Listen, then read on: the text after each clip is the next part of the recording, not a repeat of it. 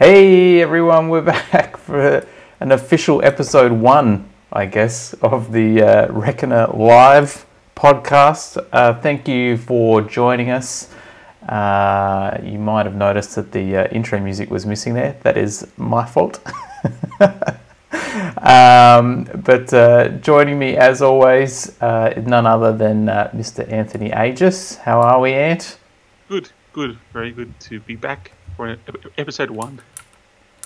Well, yeah, I mean, that's what I'm calling it.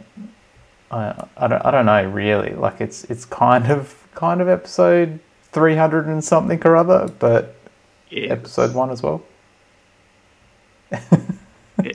episode 1 of where you can see us. Yeah, exactly. Yeah, yeah. And you know, people were happy that we were back. People still have it in their podcast feed, I guess. Yeah, I don't know how. I think all the feeds that we had running were basically turned off over the last 6 months or so of not paying any attention to them. But there were a couple that I had to kickstart again. But here we go. Did you manage to get access to the main one? Like, I think the iTunes. The iTunes one. That took a little deep dive. I had to get Apple to reassign the owner to me, and they couldn't tell me who owned it, so it was none of us. So how did that happen? I don't know. So or it was someone that had an account that just they're not using anymore or something like that. But we couldn't get into it. So but we can now. So that's good. Well, I mean, we didn't really have a plan for the pilot, and I'm going to be honest here, we don't really have a plan for this one either. But I thought it would be really good to touch on something that you and I are pretty good at talking about over the years, and that's Apple products. Yep. So let's talk a little iPhone, shall we? Because I mean that's been across the news, and we're 12 iterations in, Ant, of iPhone. Well, it came out 2007 iPhone? Yeah, somewhere around there. I have no idea, to be honest, mate. I asked Siri, but I haven't got any Siri devices near me. You probably get the wrong answer anyway. Yeah. Hey Google, we've got a bit of stuff here. 2007, you are correct. Yeah. So June 29th. It's hard to imagine now a time without a smartphone. Like there's pre-smartphone and post-smartphone eras. Like you can see it on TV shows. Oh yeah, that's obviously before smartphones were a thing, and every TV show or movie made after the smartphone has one in there. So it's weird thinking it's been 13 years of this little black rectangle sitting in the pocket. It's pretty crazy, right? Like how much it's changed our lives. And how many they've sold. Like, it's the computer that everyone has. Like, back in the 80s, everyone thought, right, everyone's going to have a computer on their desk in their house, and that didn't really happen. Lots were sold, but I don't think they crossed, anywhere near the kind of penetration of what the smartphone was. The smartphone has been the computer for the people, not a Windows or a Mac, not a box and a big screen. It's a little device that sits in your pocket. That's been the computer for most people. And everywhere. And with that, we also got the internet everywhere. Like there's very little parts of the world now where you can't go and get an internet signal. Like you can go to most parts of Australia that are populated, and you'll get internet just on demand. Take out your pocket, you got fast internet. That's like a 1980s sci-fi movie. Like a globally connected network in your pocket. They can access that at any time. Now that's just like run of the mill average. Like, all right, yeah, cool. I got LTE. Why isn't it fast enough? Like that's the problem that we have now. So it's like the smartphone's been that technological change that's like was a sci-fi plot in the 70s and 80s, and is now run of the mill, very normal and everywhere. And for like $10, you can buy a smartphone that does all those things. Well, and that's the thing. Like, it's just it's just expected, that we have this, and like kids today are just this is. I mean, I don't know what's the equivalent for you and I. Like, we grew up with, I don't know, dot matrix printers. I don't know. That's the expected, or PCs. Like PC, like your computer is essentially like we expect a computer to be this thing on our desk that can do all of these amazing things and run spreadsheets and all and you, like our parents before, like trying to do a spreadsheet was like impossible. Lost. Yeah. Now you can do it all on like this, tiny little thing. Which there are people now who, like, there are kids who don't know how to use it. Like, you put them in front of a keyboard and mouse, and they don't quite know what to do with it. But you get them on a phone or a tablet, and they're just like wizards. So I kind of feel like an old man whenever I see kids using their phones and their tablets to create stuff, because it's, I feel like they've moved on from this. They've found a different way to do this stuff. Yeah, it's pretty crazy. Like my 12-year-old nephew is just like walks up to everything and thinks that it's like a touch screen. Like just puts his hands all over it. Fully expects it to sort of react in some way, whether it's a glass window or like a TV screen. Like he'll stand in front of my dad's like 65-inch TV about 3 inches away from it and just sort of like touch things and expect it to move or change. Yeah. And the picture is changing, so I assume he thinks he's doing it. So it's pretty fun to watch. But I guess speaking of faster and like, you've got access to this cellular, like LTE network and so forth, the big thing that everyone was talking about with the iPhone 12 or what they wanted us to talk about is 5G, which literally 5G. Comes to every model. 5G, yes. Faster than 4G. Faster than 4G, doesn't cause coronavirus. Well, depends who you ask. Who's paying your age? Who's saying it doesn't cause it? What kind of thumb are you under? Government conspiracy sort of, faster. Maybe Malcolm Turnbull's paying me to spruik 5G. He was a big proponent of 5G, right? Like he always wanted to. What's the point of doing fibre to the home when we're going to have 5G? Yeah, cool. Thanks, mate. Yes. Well, I mean, Apple. Some people were expecting them to do it last year, but they finally got around to it this year. And every model, whether it's from the new iPhone 12 mini all the way up to the iPhone 12 Pro Max, 5G included, no extra, no extra, no less, I guess, for that amount. But 5G across the board. And then now we're seeing telcos who have typically bolted on 5G as another add-on, like Telstra. Well, I mean, you really only got. Does Vodafone have 5G out now? They do technically. They've got like 3 sites. Yeah. So technically they do, but really they haven't rolled it out yet. But they will over time. Yeah. So really, you're paying Optus or Telstra the privilege of using 5G if you're living in a CBD area that happens to be within stone's throw of a tower. I know where I am right now. I'm about 6k out of the CBD in Adelaide. No 5G. In Melbourne and Sydney, it's decent, but the problem is the frequency that they're using. They're often in the higher range of the frequency. So it makes it difficult to get indoor signal. So you can get it indoors if you're in a very strong location, but if you're on the fringe of it, you might only get it outdoors. So that kind of makes it a bit, hit or miss. But yeah, for most people, 5G is not really the reason to buy this. I don't know anyone who is buying this phone because it's like, sweet, 5G, I can get faster access on my phone. Like, it makes very little difference. In Australia, in America, they have a different 5G plus what we're getting to. There's 2 kinds of 5G. There's the low frequency 5G, which is like under like 4 gigahertz. So that uses the pretty much it's the same as the 4G that we have now.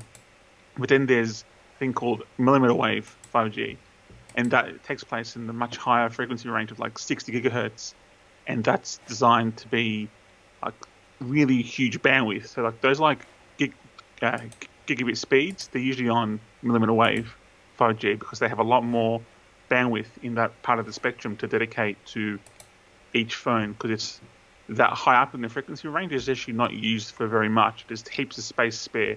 Whereas the lower down in the frequency range you get, it's very useful frequencies for like TV, radio, 4G, wireless communication for like handheld radios and stuff like that. So that's the precious good wireless signals. Whereas up high in the range, they're not as useful because they can't go as far, because they're so high pitched that the frequency is higher. They have trouble penetrating walls and glass and metal and things like that. So they're actually very short range, but in some places they're actually very useful, because if you're outdoors in dense cities like Singapore or Hong Kong or New York or San Francisco, there's just not enough spectrum in the lower range to get everyone's devices on at once. I don't know if you've ever been to a conference in like a big American city and AT&T just shits the bed. It's just because it's just too many radios in the one spot. This kind of helps with that, because you can have a lot more devices on the one tower, but the range is very limited, so it's kind of only useful in dense cities. And America has a few of those millimeter wave networks, whereas in Australia we don't.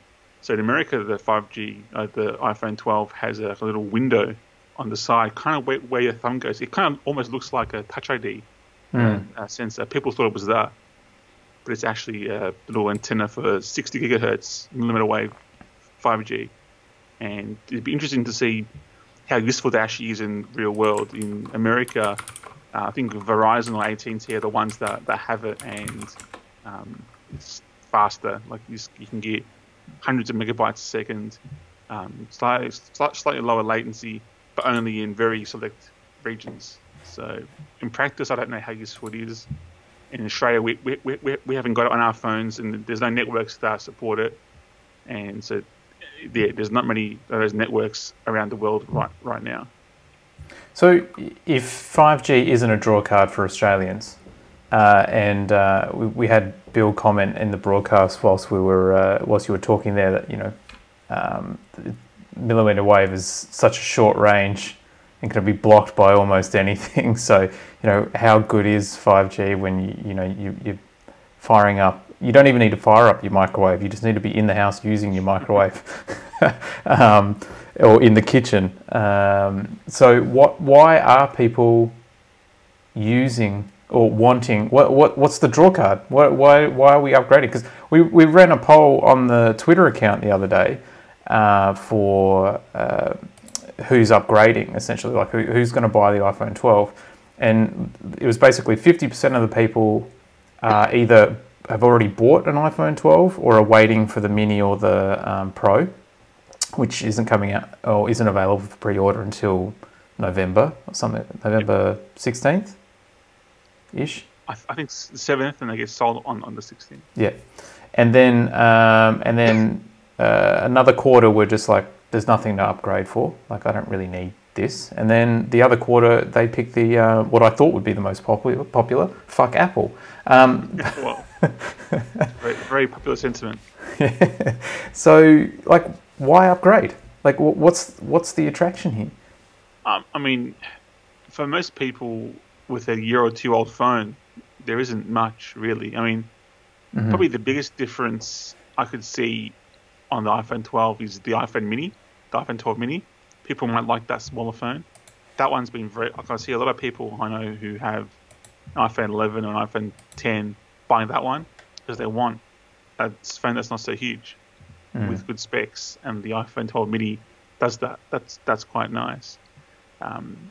The iPhone 12 Pro Max, the camera in that, so the telephoto they call it, which is the 50mm camera on it, the sensor in that, the camera sensor, is actually really big for a smartphone. It should take photos better than any smartphone we've seen before, kind of almost as good as the professional point and shoot cameras. So the kind of fancy PowerShot Canons and the Sony RX series. The camera's as good as that on the iPhone Pro Max, iPhone 12 Pro Max. So that's why I'm buying it. But it would want to be, right? Like, what are we looking at for the iPhone 12 Pro Max? Well, $1,850. Yeah, it's an expensive beast. Like, not only is that the cost of, like, what, a Canon M50 is probably around $500-600 now with a decent sensor in it. Like, and a smartphone will set you back $1,100, $1,200, $1,300. Combining the two, we're still under that bracket. So it's purely like a convenience factor that we're getting everything in one, essentially. And shooting that Dolby Vision 4K video. That said, the video aspect of the iPhone is actually pretty good. Like, if you want a video camera that does 4K, you have to spend at least like $3 or $4 on like a proper, like, camcorders are dead. Like, I don't even know if you can buy them anymore. Like, who's buying camcorders? The iPhone camera is better. Like, it's got a bigger sensor. It's got better quality lenses. Like, you can actually do like 3 different, like, the zoom lens on most of those camcorders are just garbage. It's actually nicer to have these lenses that are on the iPhone Pro Max, and you can edit it right on the device and post it directly from the device. Just a way better. For video, I think the iPhone's like probably the best camera that you can buy that's not like a Blackmagic Pocket Cinema camera. Yeah. Like, you either buy that the Blackmagic camera or an iPhone. There's nothing under else besides the iPhone, or maybe like a GoPro, but they're only good for the wide angle shots. They look kind of stupid if you're not. Yeah. Depending on what you're actually doing. So, yeah, those are like the 3 cameras. And whereas before you'd have like tons of camcorders, they're just dead. Whereas with cameras, like still cameras, there's still like a reason to buy a DSLR or a mirrorless camera that should look quite nice because of their bigger sensor. But on the Pro Max 12, it's really, you need, if it's not an APS-C sensor, like the large-ish sensor, you're wasting your time. Like, this camera's going to be probably better quality than almost every camera that's not like a DSLR or a mirrorless with the changeable lens kind of thing, like that size sensor. Anything under, may as well not even bother. Yeah, I had a friend who has, they're pregnant and they're about to have their first child, and he was talking to me the other day, this is before the iPhone 12 was announced, he's just like, well, you know, you're into photography, you like cameras, we're going to have our first kid, what should I be getting? And I'm like, what do you want to take photo? Like, is it just of your newborn? And it's like, what's the goal here? It's like, yeah, we want to take better photos of our new baby, and that means getting a, you know, DSLR. And I'm like, why? Like, do you want to learn how to use all of those things on a DSLR? Like, is that really something that you want to invest the time and effort in understanding? Or is it just the perception that you're going to get better photos out of it?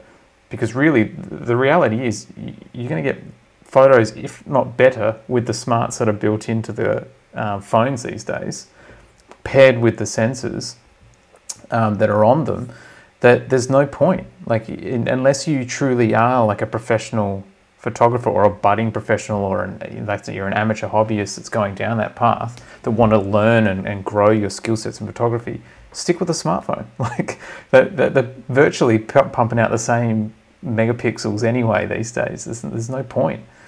Mind you, they sit in Android land, so they wanted the S20 to do which is fine. Like, it's a great phone with like a really robust array of like cameras on it. So, but you're probably losing out on a few little bits and pieces that you might get with, you know, a Pro Max, or even just Google's own software and processing in the pixels. So, so for you, like Amp, because I know you're buying one, you're buying a Pro Max 12. The big one that won't fit in my pocket. Yeah, I've had a Max in the past. Yeah. I didn't love it.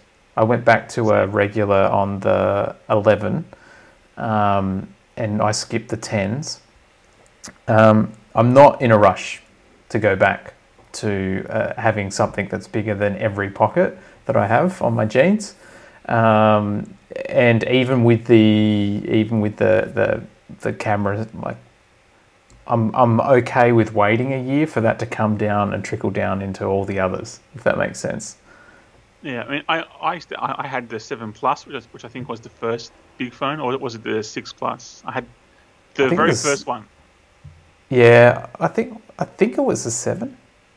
Yeah, well, was it? Maybe it was the 6S Plus, but yeah, whatever the first one Apple made was, I got that one, and I hated it. I was like, oh, it's too big for my pocket. I couldn't hold it with one hand. I didn't like it, so I always stuck with like the smallest one that they had.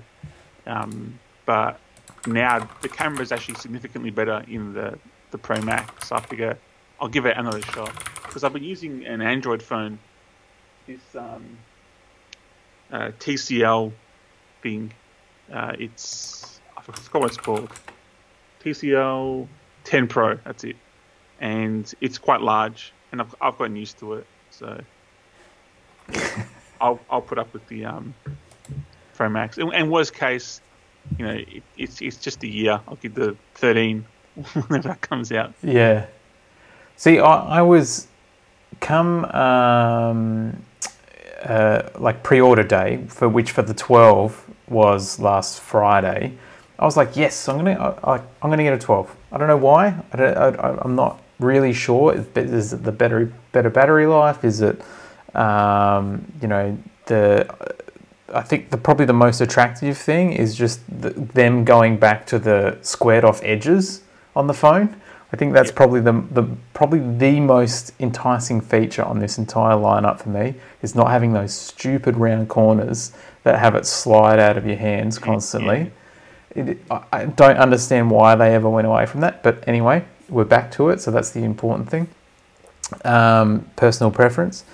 I think that out of everything is the most exciting feature to me about these phones, which is kind of sad, and had me at sort of 9 o'clock on Friday going, oh yeah, I'm going to wait up 2 hours and pre-order, because pre-order started at 11 p.m. Really, really convenient time for everyone. And then it got to about 10:30 and I was like, you know what? I just can't be asked. Like, what's the point? Yeah, I'm going to go to bed. If I change my mind in the morning and there's still some available, or on launch day I really want one, I'll go get one. But it's not worth it. And the one that is the most exciting to me, that I'm really keen on, is the Mini.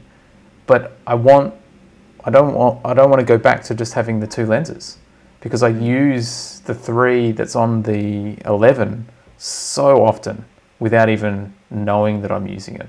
And that, like, I had a sort of semi-faux career back in photography way back in the day, and like taking photos, but am satisfied by just using an iPhone. So I like that sort of added functionality, but I don't want to go to the Max to get that super big, sensor and extra level of stuff. But yeah, now that I didn't like the wave of that excitement of getting a new phone has washed over, I'm okay with not buying a new phone. Well, you fought through the distortion field. Yeah, pretty much. Like it's just like, oh yeah, new iPhones. Like it's just this weird sort of trigger in I don't know, my head or a lot of people's heads. It's like you've got to have it. I haven't bought a new iPhone since the iPhone 10, so I've been good boy. I've waited 3 years to buy a new iPhone. So yeah, well that was me before getting the 11, and now I'm back on the juice. Once a year, 12 months, right in front of me. Thanks, Tim Cook. But I didn't watch any of the actual event. I still haven't seen it, which is kind of odd. I actually forgot about it, because like I read the news the day after. All right, I've read it all enough. I've written about it for the sizzle. I'm done. but I actually haven't watched the event, and I can't remember the last time I haven't watched an iPhone event, so I should probably watch it at some point. Yeah, like I the whole virtual thing, it is really weird to me. Like there's nothing wrong with it, and it's really no different to if they were doing it in front of a crowd of tech journos or not. But just the actual appeal of watching the event is really, really low, and that could also be just because I know what's like. We know what's happening so far in front these days that it's not really that interesting. Like Mac Rumors had so much information on their website before this thing came out that you literally knew exactly what it was like, what it was going to look like. They had like renders of the casings. They had knew every spec down to the last minute. Like there was nothing exciting about the event whatsoever. I don't know if Apple have joined the bandwagon of just kind of like leaking their own stuff out now, or it's just gotten so difficult that they can't not. I think it's just harder because I mean I know this iPhone was late, like because it was normally they come out in about September-ish, but because of coronavirus they had to hold it back. So I'm pretty sure that gave more time for the factory workers or the accessory manufacturers just to be tempted to get things out there rather than wait a week or two, then it's official. Instead of it being a week or two, it was like a month or two instead, and you just can't hold a secret for that long in that kind of industry with that many people holding that secret. So it just came out. Yeah, it's very different to back in the day. Us old sort of Apple nerds, like back in the day when you were clamoring for any bit of information, and it's like this tiny tidbits come out over here, and it's like, what could it be? And it's like, it's a mouse. Like it really doesn't matter. Now it's like with people like Evan Blass and stuff on Twitter, just literally leaking every single render and marketing piece of material that comes out for every phone. It's pretty nuts, but yeah. So I guess when we're getting down to it, Ant, the reason you're getting the iPhone 12 Pro Max is really just because you think you need to reward yourself for taking a year off. Yeah. I mean, I could keep using the Pixel 3 I've got. It works fine. Yeah, it's not bad. It takes photos because this TCL phone has to go back to TCL soon.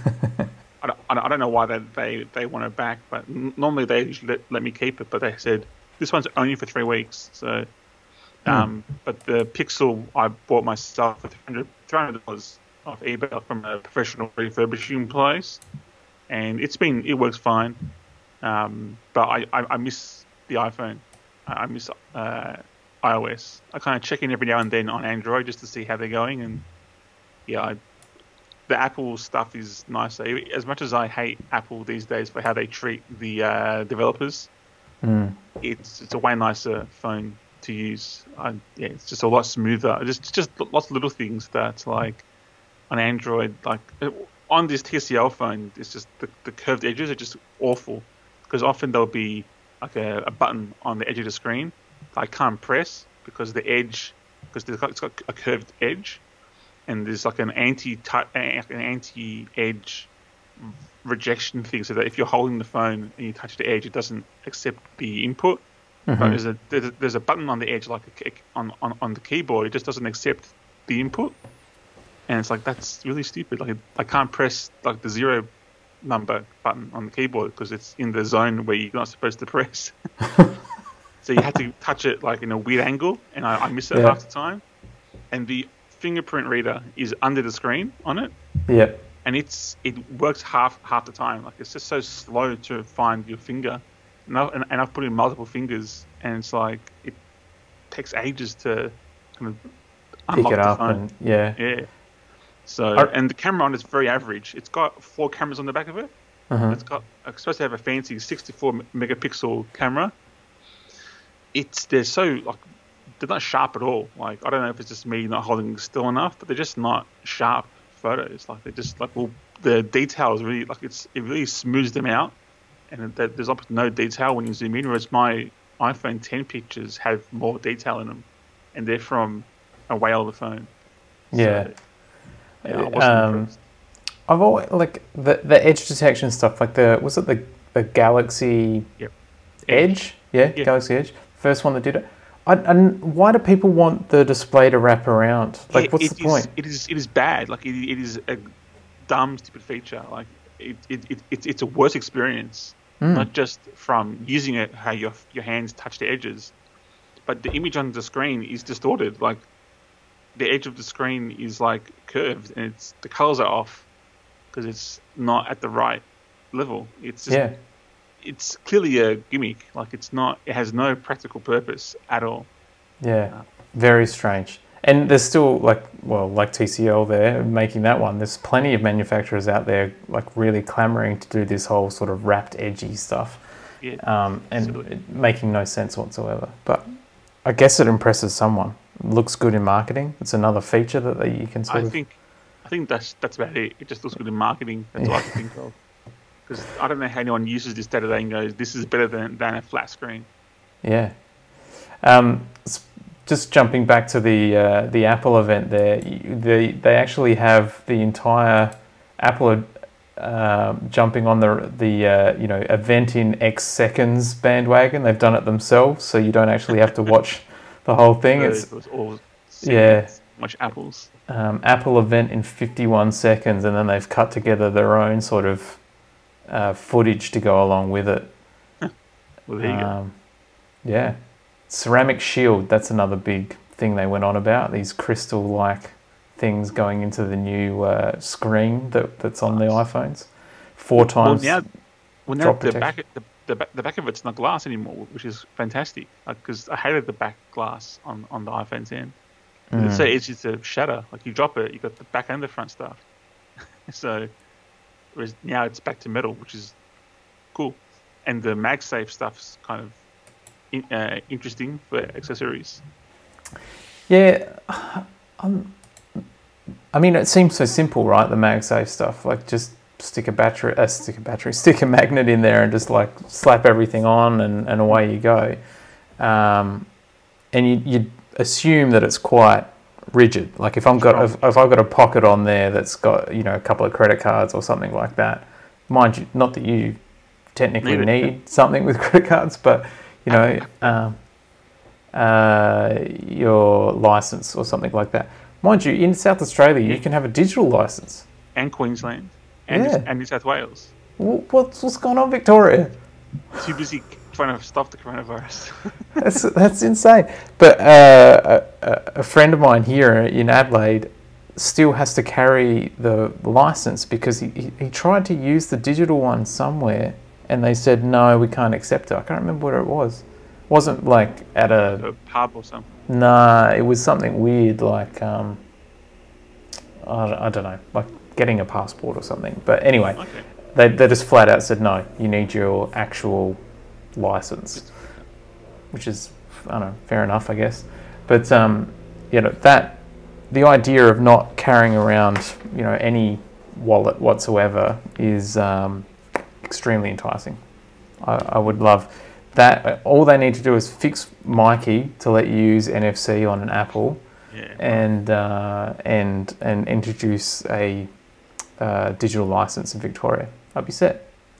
Yeah, that's all my cards as well. Pretty much, I just use my driver's license, really. The rest I could probably just get away with, and some cash. I usually have some cash on me at some point just in case, but I could probably get away with it. So yeah, I don't even do that anymore. I had to get cash out to buy a Bunnings sausage yesterday, and it was like, what do you mean you don't have EFTPOS? And especially with COVID, like why can't I just tap and go? Like, just get one of those little Square or PayPal readers and just tap. They're free now. I think Square they give them away for free if you use their payment processor. So. Their point of sale order. So the guy was like, "Oh, you can just go into any register and they'll give you cash out." And I'm like, "Oh, okay." what is this, like 1999 or 2001? Yeah. Anyway, so that was an experience. But mind you, I'm lucky I can go to Bunnings in the first place. So yeah, true. I don't know what a Bunnings is anymore. Actually, apparently, the Bunnings here are open, but there's no sausages. So that's really what's the point of going? Yeah. If you're not getting a sausage, you're not going to Bunnings. Like, no. It's just... Might as well just buy online. So the other thing that was announced at the Apple event last week was the HomePod Mini,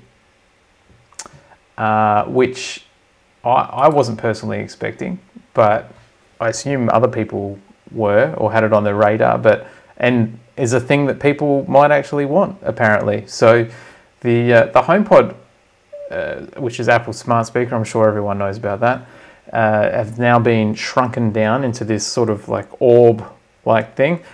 I find that the video for introducing this thing is one of the most disturbing like pieces of graphic, because it looks like, I'm just going to pause this video. It looks like one of those dust mite microscopic level images, and it does not resonate well with my brain. All I'm thinking about is like some weird cleaning commercial on TV that's showing me how disgusting my bed linen is or something.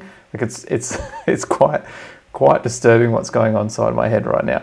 But anyway, apparently it's their way of introing the fact that when they zoom out, obviously, that it's a HomePod Mini, which look, I think is kind of cool. But I don't know anyone that wants one. Well, the thing is, it's not as smart, anywhere near as smart as the Google or Alexa ones. It's just not. You can't ask it the same kind of stuff. You can't really. Siri is just not as good. So if you do use a lot of that stuff to ask it questions or make it do things for you, you're not going to get this, because HomeKit, for starters, has way less things you can integrate with it than definitely Alexa and the Google stuff, and it just doesn't work as well. It just can't do the full range of stuff. So really, it's really relying on how good is it as a speaker. For $150, how does it sound compared to a Ultimate Boom or a Sonos One kind of thing at that price point? And it's not cable free. It doesn't have a battery in it like the new Sonos Move or anything like that. It's a wired device, kind of like the Echo Dot, but with the potential to sound a lot better. Like the Echoes are pretty average at best, even the ones that are advertised as sound devices rather than just being dumb. I've never liked the Amazon and the Google speakers for music. They just sound awful. Even the Max, for what it cost, wasn't very. The price just blew it away, and it cost less. But the HomePod, the bit bigger HomePod, actually sounded very, very good. Like, that was probably one of the best speakers in that price that you could buy. So that we did see how Apple does with the Mini for $150. So I'm looking forward to seeing what that sounds like. Yeah, I think $150 is a good price point to pique my interest. I have zero interest in using this thing for its smarts. I have no need for this other than just, does it sound good in a room that I don't already have Sonos in, which is pretty much none of them. But could it serve a purpose in one way or another? And for my peace of mind, I just want to know that it sounds good, or it sounds better than other devices. And yeah, that price point is enough to sort of make me go, eh. Or I'll just use the Apple library policy, which is, return it in 2 weeks and then basically get it for free to try it out. So it's and I don't mind the shape of it as well. I always the pattern that they have on top, like the little screen display on top of the HomePod, they've got a better version of it on the Mini, and that looks quite nice. But yeah, it's different. The other thing is that you can't pair them. So unlike the bigger version, which you can have like sort of this stereo pair, you can't do that or use the Mini as like satellite speakers for a home theater. Or you'd think with Apple TV and the TV service that they would be sort of encouraging the use of these types of products in some sort of, home theater setup, or especially the, if you've got one of the larger ones at the front, that maybe that does, your center channel and your voice, so your left, right, and then you've got a couple of satellites going or something. But other than communicating with other Minis in other rooms, it doesn't really do anything else. Yeah. So you can pair two Minis to be a stereo pair. You can do that. You can do that? Oh, okay. Yeah. But you can't get a big home pod and a little home pod and use them together. Yeah. Which, it just seems kind of strange that you wouldn't have that cross functionality, and whether that comes down to something like you'd think they'd be able to do that with software and stuff. I reckon it's because the HomePod, because it's the HomePod Mini actually has an Apple Watch CPU in it. So the Series 6 Apple Watch and the HomePod Mini run on the same hardware, whereas the HomePod has I think it's an A8 CPU, so the same as the Apple TV. Mm-hmm. So that's why. Maybe. Yeah. Would make sense. I know there's people like hardcore HomeKit people out there. Well, but I like to call them people suffering from Stockholm syndrome. Yeah. Because HomeKit's the crappiest one of all of them. Like Google's platform is actually really good. Tons of stuff supports it, and even the cheapo stuff does it, and it's really easy to use. And it's cross platform. But HomeKit's only on iOS. Yeah. So if you've got someone in your house who uses Android, they can't use any of this home stuff. So. Yeah, I think one of the first things that most people say to me when, I use HomeKit and I really enjoy it, is then they follow that up with like, I use Homebridge, which sort of allows me to like connect it on to other networks and stuff. It's just like HomeKit on its own just isn't doing the job. And the other thing which is really interesting about the announcement with the Mini was that like they were going on about all these services that you can use on the Mini. Like, we've got like Pandora and TuneIn and Apple Music and blah, blah, all this other Amazon. The one that I actually want. Yeah. On Spotify. Spotify. It's not there. the conveniently left out music service that they don't want anyone to use. Yeah. So again, that automatically puts it in a bucket of, well, I don't have Apple Music, so why would I use this, or why would I go out and buy this? And obviously they're making way more money off of Apple Music subscriptions than they're ever going to make off of a HomePod Mini. So I can understand them not entertaining that idea. I think that was about it, really. Like the other thing they talked about at the event was the fact that they're not including headphones and cables in the boxes anymore. They say it's for the environment, but really, come on. Yeah. The headphones I can kind of semi-understand. People usually have their own preferences for them, and they actually did reduce the price of the headphones, so you can actually buy them separately for like $20 now, I think. But not having a charger in the box is a bit annoying because the cable it comes with is a USB-C cable. So if you haven't got a USB-C charger, which none of the previous iPhones did, you'd have to buy one from somewhere. It was a bit annoying to change the cable and not give a charger. That was annoying. If it was a USB-A cable that they didn't include, that they included. All right, there's millions of those chargers around. In my house, there's at least a dozen sitting in the box. But USB-C chargers are actually I haven't got any. They're just USB-C, so... I don't think... I mean, the only ones that I've got are like what comes with the MacBook Pro or a Nintendo Switch.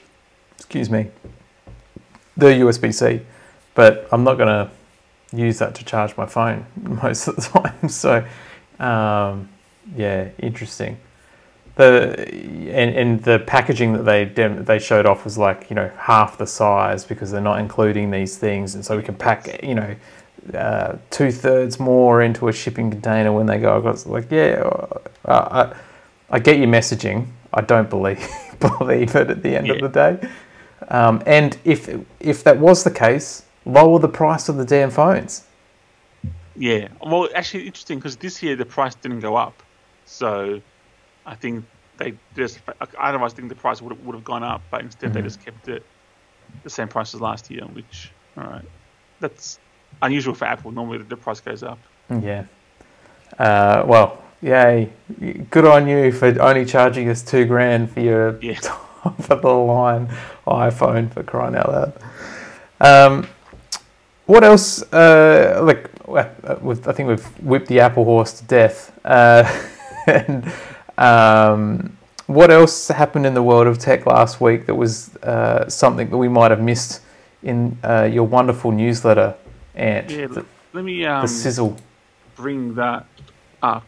So I actually do write every day about this technology stuff, which is you probably should know what you wrote about. You would have thought. Yeah. So what did I write? Because on the weekends I put out like a summary email for the free subscribers. So nothing. It's actually quite a boring week. Probably the most interesting thing was in Canberra's election. So the ACT had an election on Saturday, and because of COVID, there's no democracy sausages. So normally you go to the election to vote, and you get a sausage. You couldn't. They're banned because of COVID. So what Alphabet, which is Google's parent company, did, they have a division called Wing, which has drones that fly around Canberra and some parts of Queensland, dropping off you use an app kind of like Uber Eats to order food, but instead of it coming through a person on a bike or on a car, they deliver it in a drone. And for Saturday, they were giving out free sausages in bread in a drone. I don't know how that works. Surely the bread would have opened up, or they must have had a special container to keep them all wrapped up tight. I mean, like a rubber band around sausage. I don't know, but they were delivering drone sausages across some parts of Canberra. Wow. For people who ordered them. So it would land in your backyard or in your street, and you'd pick it up and it would go away. Go get the next sausage and deliver it to the next person. That's cool. And a bit weird.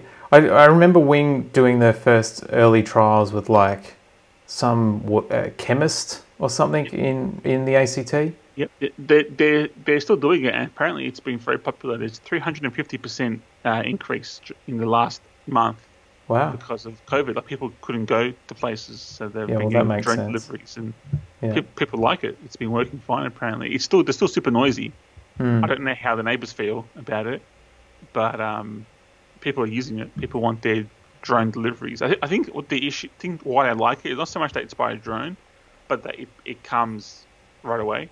Yeah. Rather than having to wait a few hours or something. Whereas these shops that are on the service can do delivery hour, just up a drone to you, rather than having to wait for a batch of deliveries, or the shop is too small to have they're on other platforms. So I think that's the appeal, not so much a drone coming. It's just it's here now. I don't have to wait 6 hours. It'll come in 10 minutes or 20 minutes.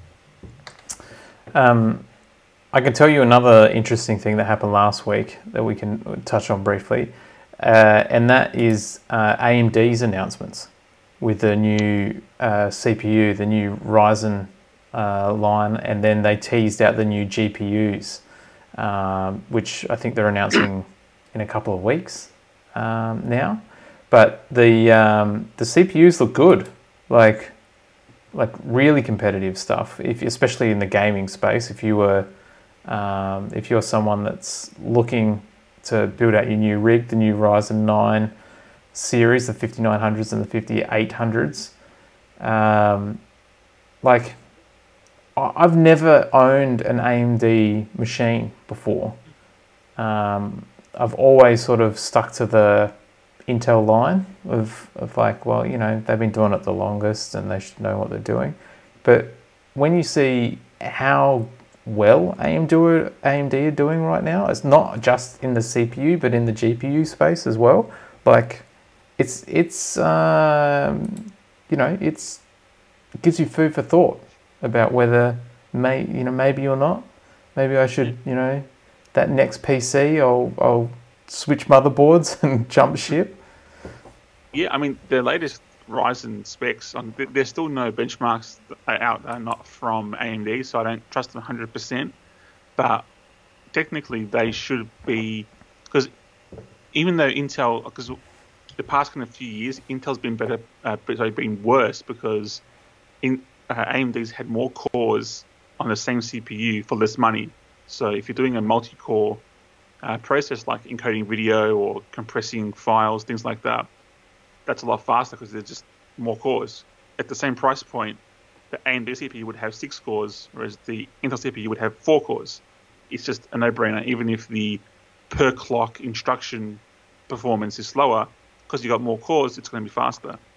But with this latest generation of CPUs, the Ryzen 5000 series is actually faster with the same amount of cores at the same frequency than the similar Intel CPU. And that hasn't happened for about maybe 15 years or so since the Athlon 64 days.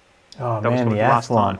Damn, yeah. I forgot about the Athlon. Yes, that was kind of the first, back then, when Intel had the Pentium 4, that wasn't very fast, whereas the AMD CPUs were faster. But then since the kind of Core 2 days, or the Core CPU days, Intel was just way faster, because each instruction, so for each frequency, so for each clock, so the clock speed, like a 4 gigahertz or a 3 gigahertz CPU, that's how many times it can do an operation per cycle. The AMD CPUs just couldn't do as much in that cycle as the Intel CPUs could until now. And now the AMD ones are just better. So not only are they better multi-threaded, so those big workloads, but also single thread. And for games, many games are not multi-threaded, or at best they use 2 threads. So gamers still kind of preferred the Intel CPUs because they were still faster, but not anymore. With the 5000 series, you're going to get, not only is it going to be cheaper, use less power, not run as hot, it's also faster and cheaper. So there's very little reason to buy, with the new generation of AMD CPUs, to buy an Intel CPU now. I don't know why you'd buy it. There's very little reason to get an Intel CPU for most people. There's very specific niches, like if you need the AVX 512 instruction set, which unless you know what it is, you don't need it. The Ryzen's are going to be better. I have no idea what they are. It's kind of like having a mini GPU on your CPU. It's like a certain, they call it an SMID or SIMD. It's like this very specific part of the CPU that's really good at doing parallel processing. So for like graphics intensive rendering, video encoding, that can help, but not many applications support that because it's really hard to program. So not many things actually use it, but when they do use it, you get a massive performance boost. So that and only Intel CPUs support that. Do you remember on the olden days there was MMX CPUs and MMX2? Yeah, it's that, but 21st century. Yeah. So but Ryzen hasn't got that, so you don't get that performance boost. And some applications do support it on Intel, but not many. Not many. And again, if you know you need it, you know. I didn't mean to tell you. So like it's still a different socket though, right? I'm like you're still getting different motherboards, and so whether you're locked in because of that or. That said, pretty much every 2 years there's a new motherboard socket anyway. So if you're upgrading that often, like the current range of Intel CPUs won't fit in your motherboard from 2 years ago. Yeah. So you're going to have to buy a new motherboard anyway. Yeah. And new RAM and probably a new SSD anyway. So you may as well start again. You may as well just decide what's best at the time rather than thinking what fits the current things that I have. I know with the release of the RTX 30 series, there was a lot of conjecture about whether or not you actually had to have a motherboard that supported PCIe 4, but it turns out that they snuck it in just under the PCI 3 and the bandwidth available, and like sort of maxing out the throughput that you can get out of those lanes. And then there's a potential, if you want to dig really deep, like loss of a couple of frames per second here and there because the actual RAM might be using some of the allotted lanes that the GPU's using off of the dual slots and all of this extra, I mean, this is for like real extreme sort of people that are pushing or want that maximum experience all of the time, like then but the fear, the larger fear initially was that you were all going to have to upgrade your motherboards because you're going to need PCIe 4, which hasn't been the case. So when it comes to GPUs, like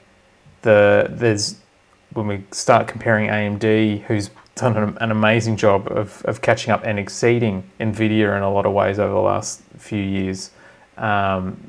The only thing really up NVIDIA's sleeve at the moment is the whole ray tracing stuff and the RTX being ray tracing, and the fact that a very small subset of games are being optimized for or being built that have ray tracing of some level in them. One of the big showcases being Minecraft, so which gets a lot of people over the line, or Fortnite. I thought Minecraft wasn't a very graphically intensive game, was it? It's not, but there's a version of it that NVIDIA's engineers have been working with, like Microsoft's team, to create this version that essentially turns ray tracing on and makes every surface a reflective one. It's actually quite incredible to see, like the difference of flicking it on and off, and what it can do. I got a chance to play with it at PAX, I think last year. It wasn't this year. No, it definitely wasn't this year. But it does make a huge difference. Cool. To the point where it doesn't feel like Minecraft, because that's not Minecraft. Minecraft's like blocks and stuff, whereas all of a sudden you have this light and shadow and reflection, and it doesn't. A lot of people see it for the first time and just kind of not freak out, but they're just like, maybe this isn't for me. But yeah, it's interesting to see what it can do. But if ray tracing isn't important, and it may very well not be important to you because it's not in a lot of titles, and if you know what you're playing, then the AMD GPUs, they are like superstars for like your return on investment. Well, yeah, because they're just way cheaper. I mean, right now the NVIDIA GPUs, if you can find one to buy, yeah, they cost at least like $1,000 for those top end ones. Yeah, and the performance gap between the AMD range at the moment and the NVIDIA one is not massive. So they're kind of better bang for buck. But the RTX 3000 series, if they weren't so out of stock and in demand, they would probably be a better buy because they're just a generation ahead of what AMD has right now. But you just can't buy them. Like they're sold out for like 3 months at least. Yeah. And NVIDIA's CEO saying it could be 6 months until we catch up. So don't expect the price to drop for at least 6 months. Yeah. So, and by that time they'll be talking about the 40 series. AMD. Well, AMD has the RX 6000 coming soon. So they're going to announce that late October, I think. So soon. And that's going to be their new flagship GPU, all new design. So that'll be interesting to see how that manages to compete with NVIDIA stuff and at what price point they release that at. Yeah. So at the Ryzen event, they showed off a few specs for it, like some 4K frames per second, like Gears of War was running at 73 frames per second. Call of Duty was running at 88 frames per second and 4K off the 6000 series, but the official announcement's on the 28th of October. So Not too far away, but I guarantee they're cheaper, easily. Yeah. And essentially what's being used in the next console generation, it's just a version of AMD. I wonder if that performance flow, because on the console you have to do a lot more optimizing to get perform, because I can target. I've got 25 million consoles out there with the same hardware specs. You can tweak it. You can take advantage of these things a lot better, I assume, than on a PC. Yeah. Would that flow down to Windows PCs? There's optimizations. I'm not sure. I don't think so. Not like you can't tweak the engine as much on that granular level, because PCs have so many variables associated with them. Yeah. So, there's all these weird tricks that they've been doing for years, depending on which generation it is. Like on PlayStation 3, there were weird ways of getting around and getting more performance out of things by, shading things in a different way or rendering them differently. And I'm not a game developer, but there were a lot of stuff under the hood that you could do that they found out as the generations go on. That's why games always look better, 2-3 years after a console generation comes out, because they find all these ways of getting around or optimizing things to eke every ounce of performance out of the machine, which you just don't do on a PC because people upgrade and get a new one, and there's no problem. But I think between Apple, AMD, some democracy sausage being delivered over by Alphabet and the wing arm of them, that pretty much covers the last 2 weeks. Yeah, unless there's social media crap like Facebook and Twitter. That's the usual junk. Yeah, ruining society, blowing up democracy, installing fascism, whatever. Yada yada yada. That's nothing we haven't already heard. Yeah. I put up a new review on Reckoner this week. If you are interested in some new wireless headphones, then AudioFly released a second generation wireless in-ear headphones. Not for you, Ant. Sorry, I know you don't like in-ear. No. The AFT2s. They were actually really good. I really liked the design of them, the look and feel of them. They were really stayed in my ear really well. They have this really nice little metal case that they pop in and out of. It's kind of about half the size of a glasses case. They were pretty good, and a half decent price point. They weren't AirPods Pro sort of level of cost. I'm just trying to scroll down and see exactly what they are now. Just under $200 at Amazon. So, and pretty good solid performance. Probably not the type of headphone you want to get if you listen to really bass heavy stuff constantly, but for an all round type of headphone, noise cancelling built in for phone calls. It uses some Qualcomm noise cancelling technology, which is really interesting. Okay. There's a thing called aptX, which is used for the sound transmitting, and that makes a big difference, because with headphones that don't support it, they use a compressed or because Bluetooth only has the same amount of bandwidth. Yeah. I can tell a difference between the audio quality depending on what codec that they use. These were really, really crisp in the sounds, very top end sound, and you could really. It was like listening to headphones plugged into a machine. They were really solid.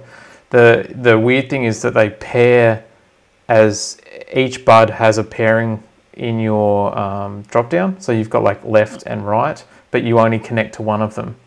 So you can't see one song to the left, one song to the right. Yeah, I tried. It didn't work, but yeah, it was really interesting. So I think though, if you're looking for sort of a good commuter headphone, one that's easy to slip in your pocket and have all day battery life out of it, they do 35 hours? or 35 hours, I think, included with the charging case. So it's pretty solid performance, and like no problems using it to listen to music all day and get through that. So yeah, I really like it. I guess for iPhone users, the real question is: we're spending the extra $150 to get the AirPods Pro. If you're on the phone a lot, the mics weren't great. So if you were someone who is constantly taking phone calls and I don't know, talking to Siri or dictating or something like that, like having the the electric toothbrush laser mic come out is a huge improvement over just an earbud. These ones are quite flush, so they sit really flush in my ear, which makes them look a lot better. Like I've got the Beats on at the moment, so I can hear you, and that sticks out a fair bit. But these ones sat quite flush, almost not to hearing aid levels, but like getting there. But that helps if it fits your ear and the shapes and so forth. And they stayed in really well when I went for a run, which is almost unheard of. Like AirPods, I cannot just run with them. They're terrible. Yeah, for me. So yeah. But if you're interested, go read the full review. Put that up last week. Nice. So yeah, that's about it, I think. Excellent. Yeah, I haven't got anything else. No. All right. No. I've got things to review that I haven't done. I still got the HP laptop. I forgot about that. Yeah, and I got a smartwatch as well. Sunto 7. Sunto. Yeah, which. All right, I'm not big on smartwatches in the first place. They send me the things that I hate. Like I don't like any headphones. I don't like smartwatches. Yeah, that's what they want me to review. So it's not going to be a very interesting review. It'll be quite basic because I haven't worn it much. I just don't wear. Even when I had an Apple Watch, I hardly wore that as well. So yeah, I'm just not big on smartwatches. I just don't find them that useful. I do have a Sonos Move sitting in the living room that I need to unbox and test that was sent. So that will be next cab off the rank. And the new soundbar, I actually bought that for myself from them. So the new play bar or whatever they call it. Actually, speaking of things I've bought for myself, I bought in eBay's last sale a new monitor, a Xiaomi 34-inch monitor for $480. It is fantastic. Like it is a bargain. So if you need a new monitor and you want something that's a bit bigger than a 1080p or a 1440p, this is a 3440 by 1440, so it's like a wide curved screen. Oh, yeah. It's fantastic. Like if you just want one decent sized screen, not two 24s or two 27s, yeah, for the price is wonderful. Like the image quality is like it's not 100% color accurate. Like you wouldn't use it if you're doing press work or video grading or photo editing. For an amateur photo editing, it's fine. But for pro editing, when you're going to print it or display it elsewhere, you probably wouldn't like it that much. But for day-to-day use, it looks wonderful. It works at 144 hertz. So so I put it up to 144 on my desktop, and everything scrolls so smoothly. Yeah. The mouse cursor in Windows is just like butter. Like it's so nice. So for that price, that monitor, that's my new recommendation. So if someone asked me what monitor should I buy, I used to say a Dell UltraSharp 27-inch. Now it's this Xiaomi 34-inch. I've got a 34-inch 1440p widescreen. But it's an Acer Predator, which was like I guess a gaming monitor. And I think I paid it'd be close to $1,000 a couple of years ago. Yeah. But I love it. Like I just that slight curvature as well. Like curved TVs were the dumbest thing ever. But a curved wide screen where you're the center, it's really, really good. And I think it'd be really difficult for me to go back to a non-curved screen. Like over here where I am at the moment, away from it, and just having a flat screen. I've got this giant like white. I've got one of the LG, USB and not USB Thunderbolt screens from work sitting in front of me. That's why I look like I'm anemic at the moment. It's just this bathe of white light just coming on me. It's quite difficult, and I like have to constantly look over to my laptop screen, put my neck out and stuff like that. The curve is so beautiful, but for $480, that is it's really cheap. Bargain. Yeah, well, it's a classic Xiaomi. Like it's just good quality stuff, super cheap, and I don't know how the box is all in Russian. I don't know. It's all the inside the box. The instructions are in multi languages, so there's English, German, French, all kind of stuff. But it's from the official Xiaomi store on Amazon or on eBay. So if it's not, it goes on sale very often. So if you subscribe to the Sizzle and pay for the Sizzle, whenever they're on sale, I mention it, but don't pay more than like $5.50 for it. Like you'll get it for way cheaper than $5.50 most of the time. DisplayPort? Yeah, 2 DisplayPort, 1 HDMI, USB hub as well. And the stand that goes up and down, pivots, tilts. Yep. So it's a VA panel, not an IPS, but it still looks fine. Looks pretty good. Yeah. So I'm impressed by it. I've got it on my PC that I use for scanning and for games, and it's it's a bargain. That's my new monitor recommendation. Sounds good. All right. Well, on that note, on the monitor recommendation of Anthony Ages. We might wrap it up. Gold. Yeah. And that's what everyone's tuning in for. Just been waiting for that. What monitor does this man, I don't know, want me to buy? Why don't you let the good folks tuning in know where they can find out more about your good monitor recommendations? thesizzle.com.au, where you can get a free trial of my newsletter. Every day goes out, tech news. And Decryption on Twitter, DECRYPTION. I could actually include overlays for that now that... That's too much effort. And you can find out more about what I'm up to at Twitter at Rajdeut, RAJDEUT, or of course on the Reckoner website, reckoner.com.au, which you probably know about because you wouldn't be here otherwise. All right, on that note, thanks everyone for watching. We will maybe see you next time, maybe not. We'll see how it goes. Thanks for tuning in, and thanks for everyone that joined in the live chat. Thanks. Bye.